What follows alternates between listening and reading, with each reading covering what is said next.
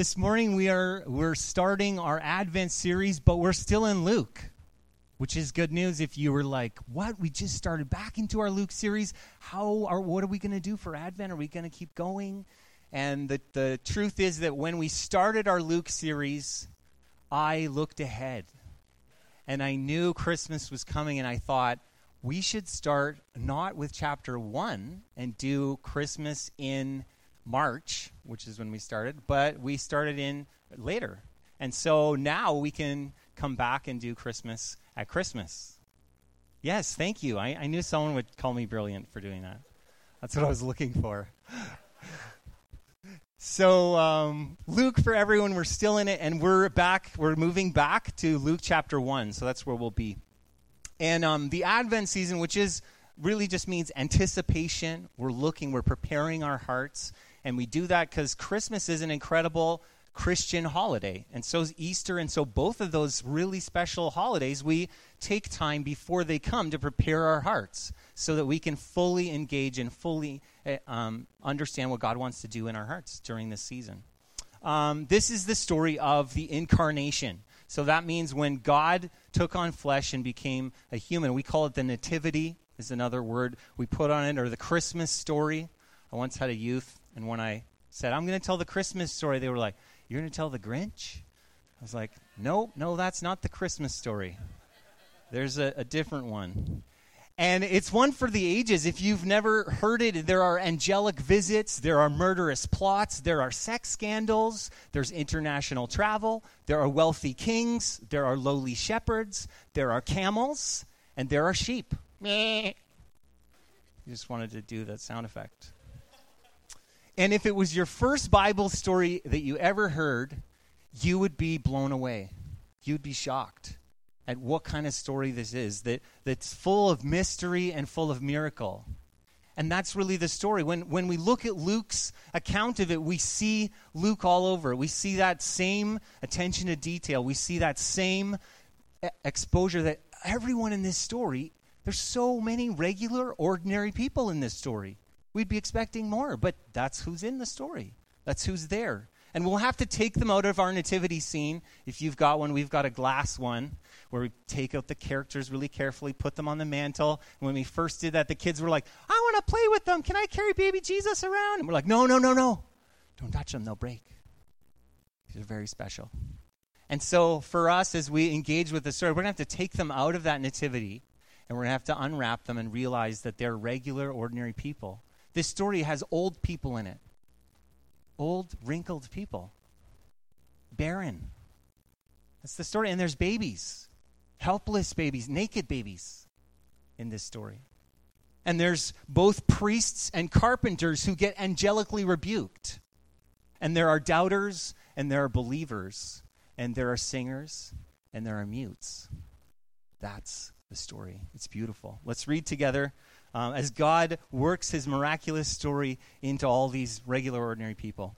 Luke chapter 1, verses 5 to 26, if you have your Bible, which I'd encourage you to bring your Bible, because then you get to read all this stuff in your own Bible. When you go home, it will be there. Luke chapter 1, verses 5 to 26. In the days of Herod, king of Judea, there was a priest named Zechariah, of the division of Abijah. Now, before I go on, I just want to preface it with this. This first part, this first reading, is about the birth of John the Baptist. Just so in case you're not sure where I started, what I'm reading about, it's the birth of John the Baptist, who was the one coming to foretell about Jesus. And so that's the part. So there was a priest named Zechariah of the division of Abijah, and he had a wife from the daughters of Aaron, and her name was Elizabeth. And they were both righteous before God, walking blamelessly in all the commandments and statutes of the Lord. But they had no child, because Elizabeth was barren, and both were advanced in years.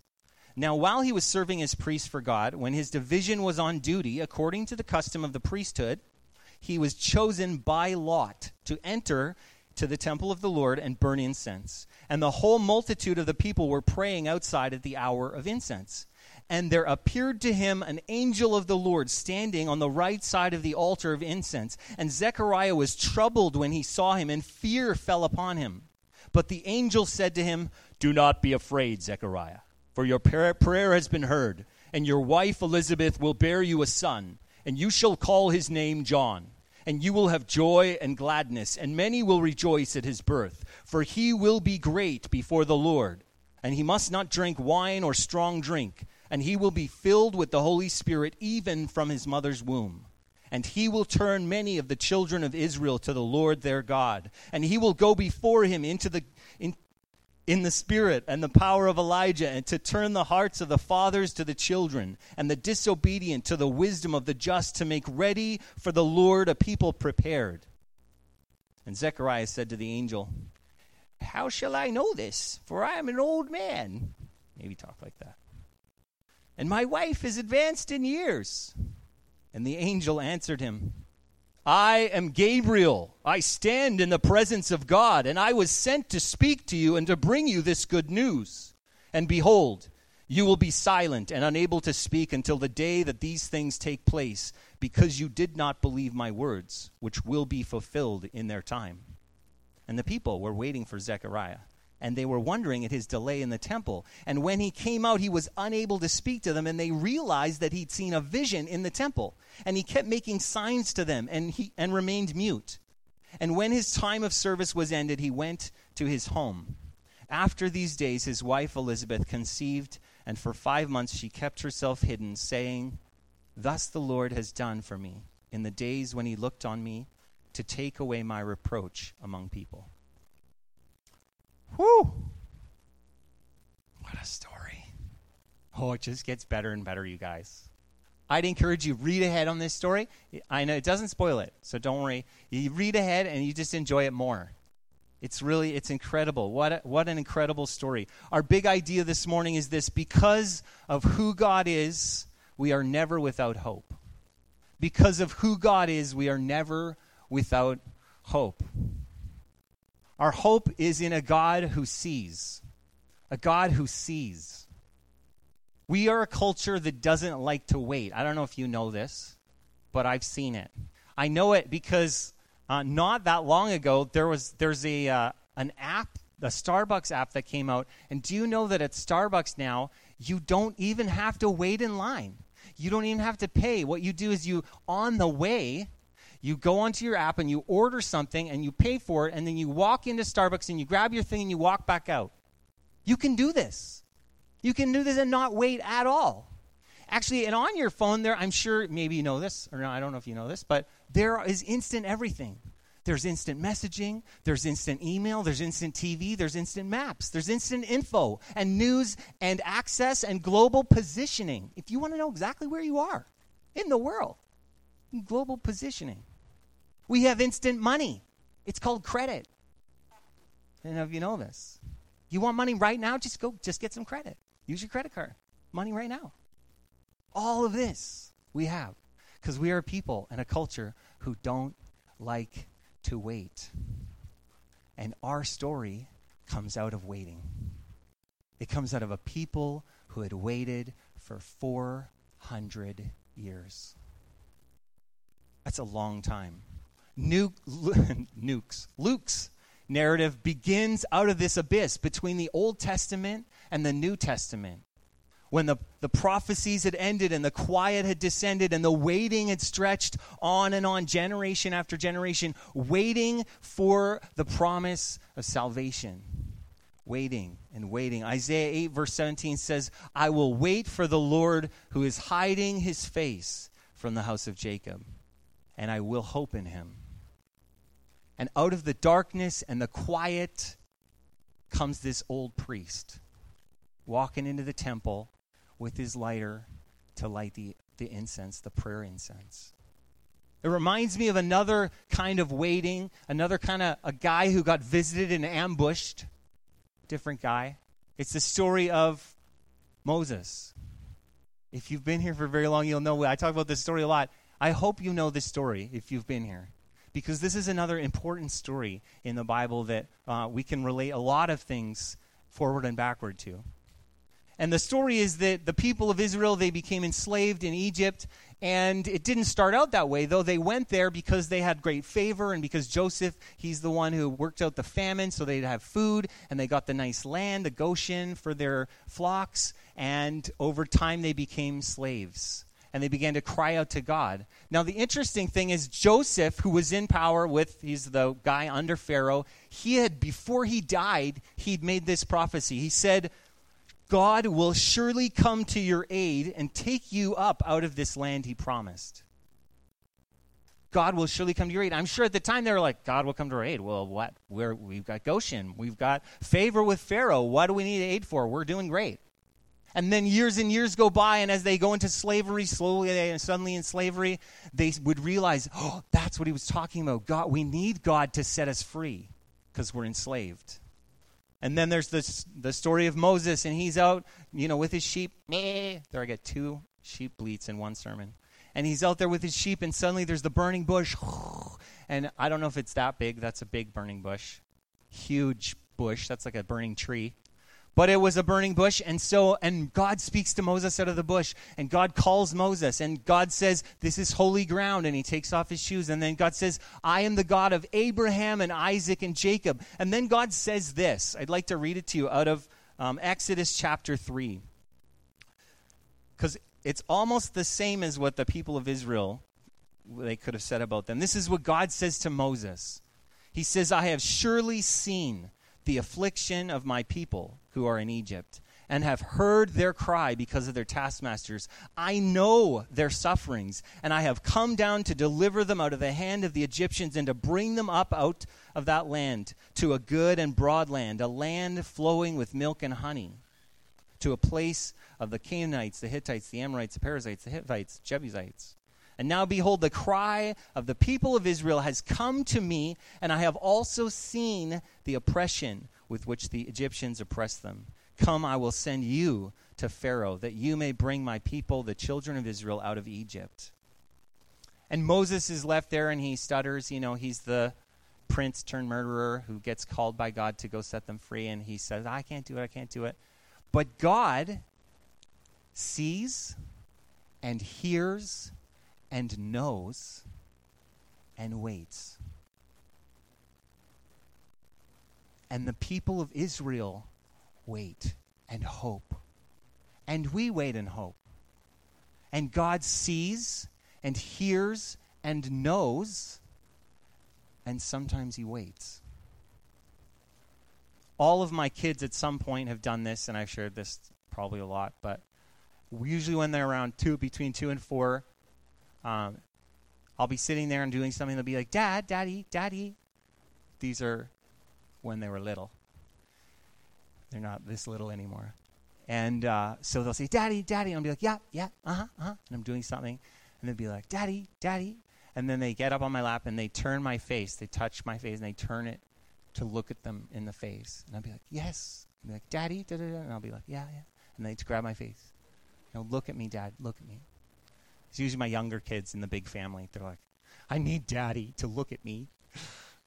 And I think sometimes we feel like this. We feel like those kids, like we got to go and somehow God is distracted and we're going to get his attention and we don't know if he's going to look at us. He's going to turn his face to us, but we want that. We need that. And sometimes it feels like, God, what are you doing? Are you distracted? Do you know what's going on with me? This is the difference between God in Genesis 1 and Yahweh, or the Lord God, in Genesis 2. God, who is creator of the world, who is omnipotent, all-powerful and omniscient. He knows everything and he's everywhere. He is all of this. And that kind of God who is all-powerful and all-knowing and everywhere can sometimes seem distant when you're going through suffering or pain. You're like, I know he sees me, but does he really see me? And God in Genesis 2 is called the Lord God, and it's the name Yahweh. And it's this very personal, intimate God who will stand with people, who will be present with people, who will hear them and see them. A God who's so close you could turn his face to look in your face. people in the Psalms say things like this. Psalm 35 says, 22 and 23 says this. You have seen, O Lord, be not silent. O Lord, be not far from me. Awake and rouse yourself for my vindication, for my cause, my God and my Lord. Or Psalm 13:1. How long, O Lord, will you forget me forever? How long will you hide your face from me? It's the word of someone saying, God, I need you to look at me. I need to know you see me. Maybe this is comforting to you, these words, because maybe you've said words like this to God before. Maybe it was when you or someone close to you was diagnosed with a disease. Maybe it was when you found out your marriage was collapsing. Or maybe it was when someone mistreated you or misled you, or when you were abused, or you experienced deep and painful suffering. Maybe you were stolen from or wronged. Or for them, maybe it was when menopause hit and they realized they would never have the children they longed for. And Zechariah and Elizabeth were stand-up people. If anyone deserved this, they did. They were faithful, believers. They were moral. The word is blameless. So not perfect, but blameless, righteous people. And they waited beyond hope. Now, with everyone in their culture looking at them and saying, judging them, they had to experience this pain. And now, past the point. Now it's too late. They're really too old. It's now impossible for them. And Israel had waited in the same way now, well beyond the time, 400 years. Salvation and redemption and rescue and hope. Could they still hang on to the shred of hope? Psalm 33:18 says, Behold, the eye of the Lord is on those who fear him, on those who hope in his steadfast love. And verse 5, I love, says, But I have trusted in your steadfast love. The psalmist says, I don't know, but I'm going to trust in your love because I know it doesn't change. Through the ages, your love is there. And so I'm going to hold on to it, and I'm going to trust, even though it's quiet, even though it doesn't feel like you see me, I'm going to hold on, and I'm going to trust. Because God doesn't always act in our timing. And then we really are forced to trust. That's my second point. Trust. We have to trust that God is able.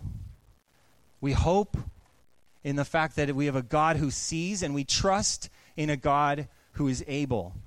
Many years ago, Lauren and I, we went to our pastor and spouses retreat, and their door prize, the big door prize everyone was waiting for, was it was 2 nights in Whistler at the Fairmont. Was the big door prize. So everyone was like, had their tickets, and they were giving away stuff to pastors. It was great. And so we were waiting. Everyone stayed right to the end. They waited for the last day for that big prize. And then finally, actually, it was Gord Fleming. So our Canadian national director over C2C, which is our church planning network. At the time, he was the guy giving out the prizes. And so he was making people do all these silly things. And then he pulled out this one, and he said, here it is. And he read out the number, and guess whose ticket it was? Lauren's. And I was like, yes, I love you. And she went up to the front, and she was like, okay. And then he made her sing this love song, which she did great. She was very courageous. He was like, sing a love song to your husband. Everyone's like, who? She did it, and we won. And you know what? It was funny because we got these tickets, and it was like, we won the big prize. And people were like, oh, you're so lucky. Oh, yeah, you're so fortunate. Oh, that's so awesome. And over time, I started thinking about that. We say those things a lot, don't we? Oh, you're so lucky. You're so fortunate. We have these words that creep into our vocabulary about chance and coincidence and luck and fate. And they kind of rule our thinking a bit. At least they're in our speech. And these things, these ideas, I think they assault the character of a sovereign God. A God who is in control of everything. This is what it says in verse 8 and 9. Now, while he was serving as a priest before God, when his division was on duty, according to the custom of the priesthood, he was chosen by lot to enter the temple of the Lord and burn incense. This is one of the weirdest things in the Bible, I'm going to be honest with you. I mean, there's a lot of weird stuff too. But this is one I've been like, what? Do you know what drawing lots is? It's basically like putting names in a hat, and you spin it around, and you pull out the name. And they say, God chose this name. Who's going to be on? Zechariah. God wants Zechariah to be on. Can you imagine this? They decided big things in the Bible. There's a part in the Old Testament where they're like, something's going wrong in our nation. Whose fault is it? Let's find out whose sin. And they start drawing names. Who is it? Who's it? Okay, it's that family. It's Achan. Achan, what did you do wrong? I'm like, what did he do wrong? We could find a lot of people. And yet it was Achan. Or Jonah's on the boat, and whose fault is the storm that's killing us? Jonah, what did you do? You want us to throw you overboard? Okay, let's do that. Or in the New Testament, they're choosing elders this way. Let's put some names in a hat. Who's going to be our elder? Okay, yeah, you're the guy. You're the one. It's incredible. The fact that Zechariah's name is drawn out of some 20,000 priests is not chance. It's God's design. He gets that privilege once ever. And this is his time. It's hard to trust if you don't believe God is really in control. It's hard to trust if you don't believe that. Very hard. The angel says, your prayers have been heard. Zechariah is lighting this incense and he gets ambushed. He's calling people to prayer and he's lighting the incense. He's making prayers like we do prayers of the people. One person is interceding for the group. This is what he's doing too. The people are out there and they're praying with him, but he's going in to make prayers. And as he goes in to make prayers, he's praying for a child and he's praying for a deliverer. And the angel says, ding, ding, ding, ding, you got it. It's here. Romans 12:12 says, rejoice in hope, be patient in tribulation, be constant in prayer. And I wonder if there's any more beautiful words than your prayer has been heard.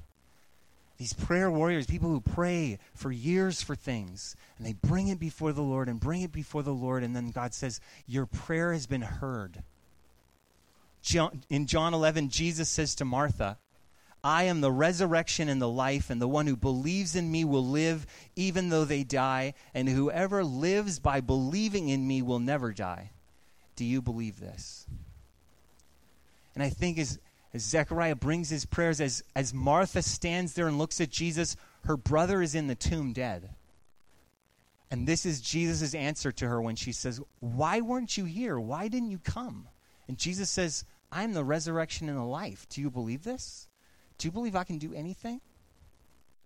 The fact that something is impossible isn't a no. That doesn't mean it's a no. It just means that now no one else can claim it. No one else can say, oh, yeah, that was you, Jonathan. Oh, yeah, no. I'll be like, that was impossible. That was God. So now it's left fully and totally up to him, some of these things. When Lazarus is in the tomb, Jesus says, okay, now it's time for God to be glorified. And for Zechariah, now it's time for God to be glorified. The problem with expectation is we can be disappointed. That's the problem. When I say, yeah, let's hope. Come on, guys, let's grab hold of hope. We say, I've expected things before and been disappointed. And I've tried to trust God before, but the problem with trust is you give someone else the control. Someone else is going to do something. And when you do that with God, you say, okay, God, I'm going to give you that. And then it's left up to God. What if he doesn't do it right away? What if he doesn't do it when I want him to? And in all the years of waiting and tears and unanswered prayer, Zechariah is blown away. He's totally shocked when the answer comes. He's going in there, God, give me a child. You've got a child. We're going to give you a child. What? Seriously? What? I can't believe this. Is this true? Your wife, Elizabeth, will bear you a son. He's totally blown away. I love the story of, I don't know if it's a true story or not, but I love it. It's the story of Hudson Taylor. I'm sure he's got lots of stories about him, but and I've told it before. It's the story, he's traveling to China and he's on the big ship. Picture of the ship. We've got a big picture of a ship. There it is. And he's traveling on a ship like this with big sails, and so they sail in, and as they travel through these islands, and there's danger with cannibals, and they're drifting, that the wind dies. And so there's no wind, and so they lower the sail, and they're waiting for the wind, and they're waiting and waiting, and it gets more and more dangerous. And so finally the captain goes down to Hudson Taylor's room, and he bangs on the door, and he says, we know you're a man of God. Will you pray that God would send wind so we can get out of danger? And Hudson Taylor says, I will pray if you lower the sails and prepare them for the wind. And the captain says, I'm not going to do that. Lower the sails in a dead calm? I'm going to be the laughing stock of my crew. No one's going to, we can't do that. And Hudson Taylor says, well, then I'm not going to pray. I'll pray when you lower the sails. And the captain finally is like, oh, okay, fine. Like, we're desperate. And so they go away, and a few minutes later, he come back, knock on the door. They're like, are you still praying in there? And he's like, yep, I'm still praying. And they're like, okay, we'll stop. We've got too much wind. More than we can manage with the sails. I love that story because the question comes when the angel comes to answer your prayer. Is the angel going to find sails set to the wind, ready to receive it? Or you drifting in despair toward Cannibal Islands? I think the Cannibal Islands are the despair. How is it going to find you? And when's the last time you were a laughingstock? When's the last time you took a step and said, I could be a laughingstock, but I'm going to obey. And I'm going to set my sails in hope, trusting that God will meet me. Some of us have reduced our prayer life to only the very doable. I think some of us are worried about God's reputation. I don't want to ask for too big because, I don't want him to look bad. So we ask for just the doable, what's kind of already happening. Oh, God met that answer. Okay. Oh, yeah, no, this thing. And we're worried about the big ones. We don't want to ask for those.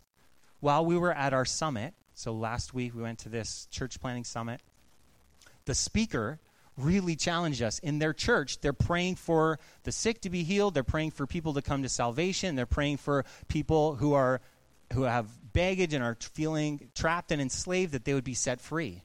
And so they're praying for these things, and they've started to see people get healed.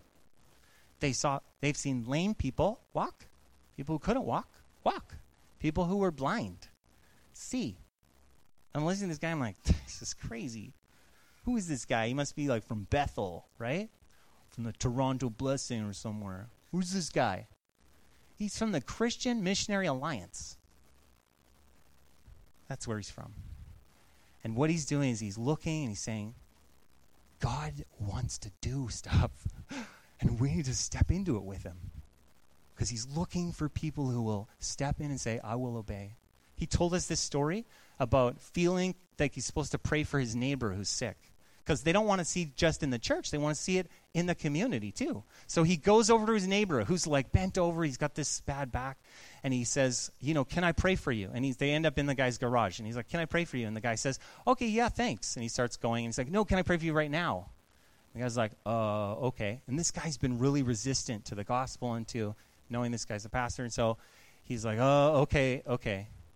And so he prays for him. And then he's like, so do you feel better? And the guy's like, nope, don't feel anything. That's when I would be like, okay, thanks, great. I'm sure the Lord will bless you. Just going back to my house. This guy says, can I pray for you again? I'm like, oh my goodness, you didn't say that. He says, yeah, can I pray for you again? The guy's like, I don't know. He's like, no, I think, let's pray again. He's like, okay. So they pray again.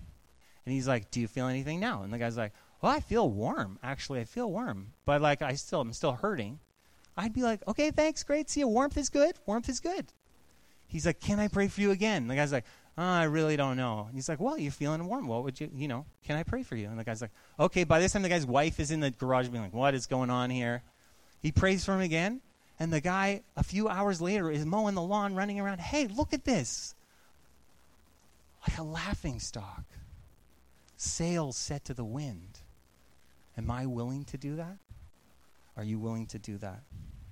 We've forgotten the God who deals in the impossible. And my last point is to believe that we have a God who will act, who has acted and who will act. We believe. We hope, we trust, and we believe.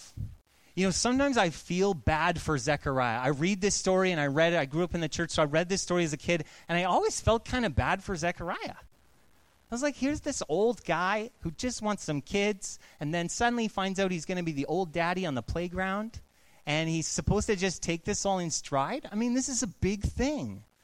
This poor guy, he just wants some confirmation. Instead, boop, he gets a mute button. Like, is that really fair? I don't know. It just it seems like a lot.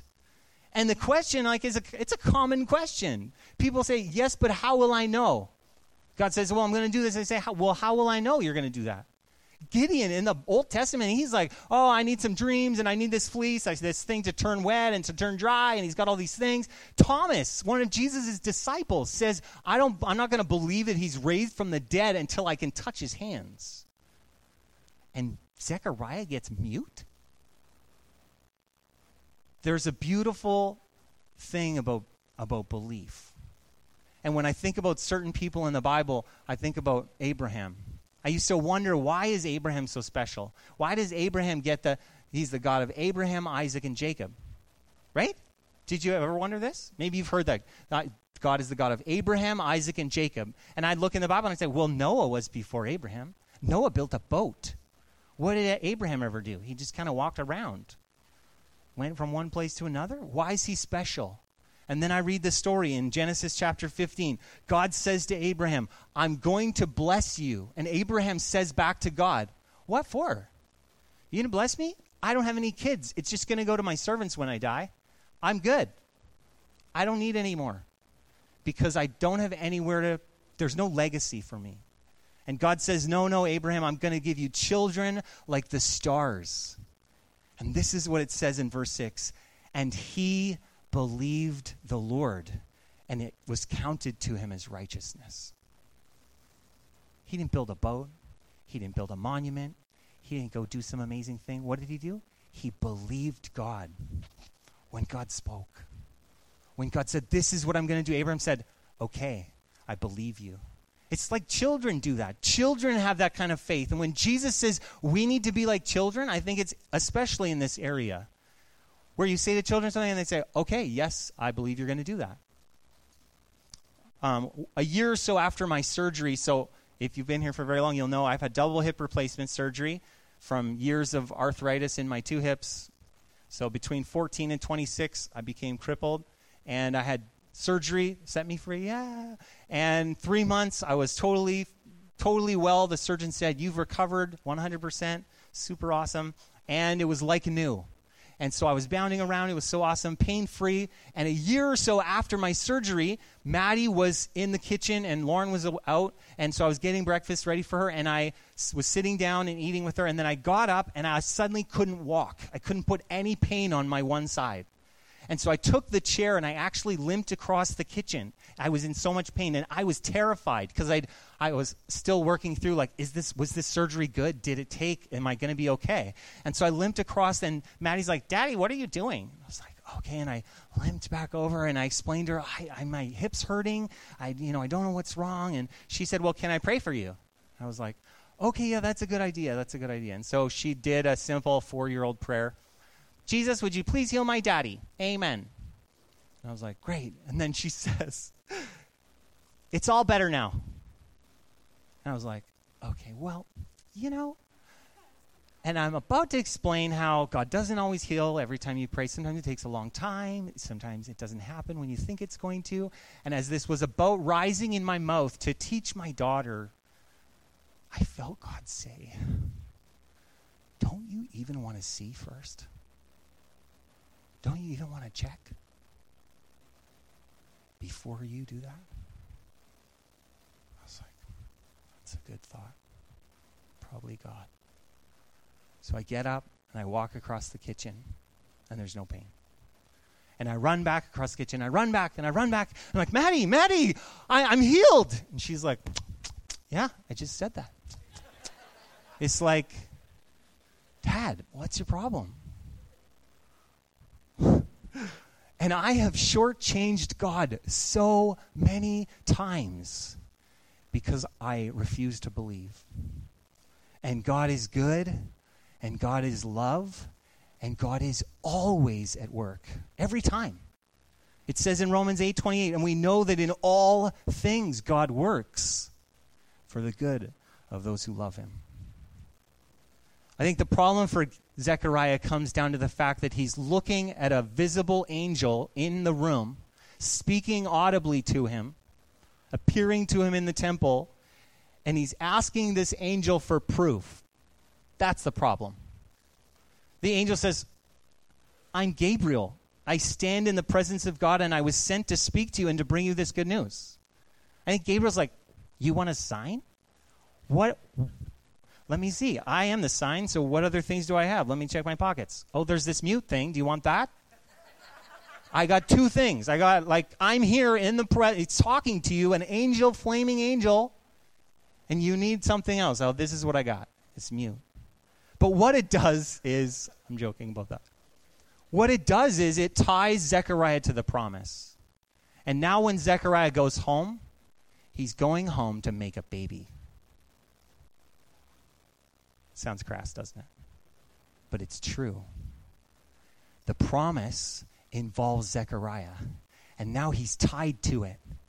And so he's going to go home and he's going to do his part. And what happens? She conceives. In their old age, there's a baby. And God spoke, and Gabriel delivered the message, and Zechariah balked. He wasn't sure. And the promise came anyway, because that's what God does. God delivered. But this wasn't just about a baby for Zech and Lizzie. It's about more than that. This is about the beginning of an answer to another cry, a deeper cry, a longer cry, a larger cry, and that was for a deliverer, for a savior. And that's the cry God was answering.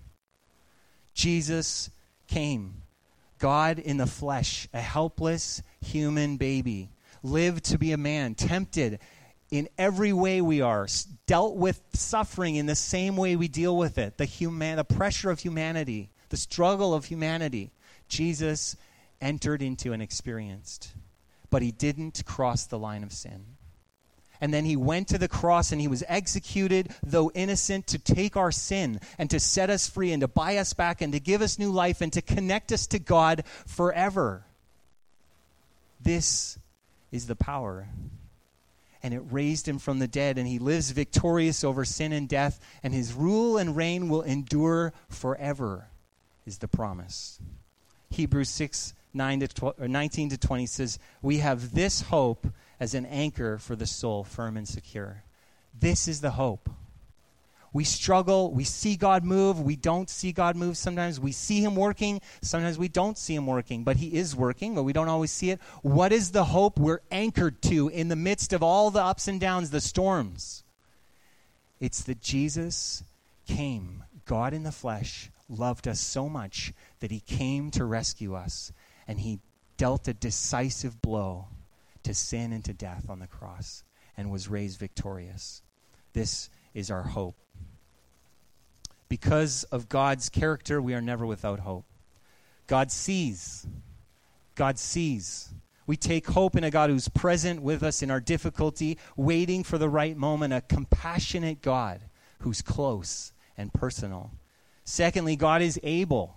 We trust that God is able to work even in the most impossible situations, bringing redemption and restoration in our lives and through our lives to others. And thirdly, God will act. We believe that God can and will fulfill all his good purposes. And our greatest hope is in his already completed action at the cross. The cross is over there. To save us out of darkness and to bring us into his kingdom. To restore and to redeem us and our lives. Our God for whom nothing is impossible. Let's pray. God, I thank you for hope that without it, we really have no reason to live. That a person without hope, a person in despair is a person who has no reason to live. But we have a reason to live. And God, the more we know about you, the more we see you clearly, the more we understand your character and who you are, the more we know our hope is in you. Lord, we trust you because you are good. And in the midst of our difficult circumstances, the ups and downs of our lives, God, we turn to you and we say, Lord, we want to trust you. We want to believe more. And even when it's hard, I thank you for your grace and your mercy that you come and you're so gentle as you come to us and you lead us on. And so, God, even this morning, Lord, we want to turn our hearts to you. We want to lay them before you and say, Lord, we are far from perfect. We're far even from blameless. But God, we want to bring our hearts to you. We want to lift up our requests to you, knowing that you are good and you are loving and that you are always at work. We thank you for your work on the cross to set us free.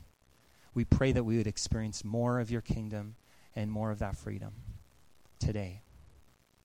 We love you. Amen.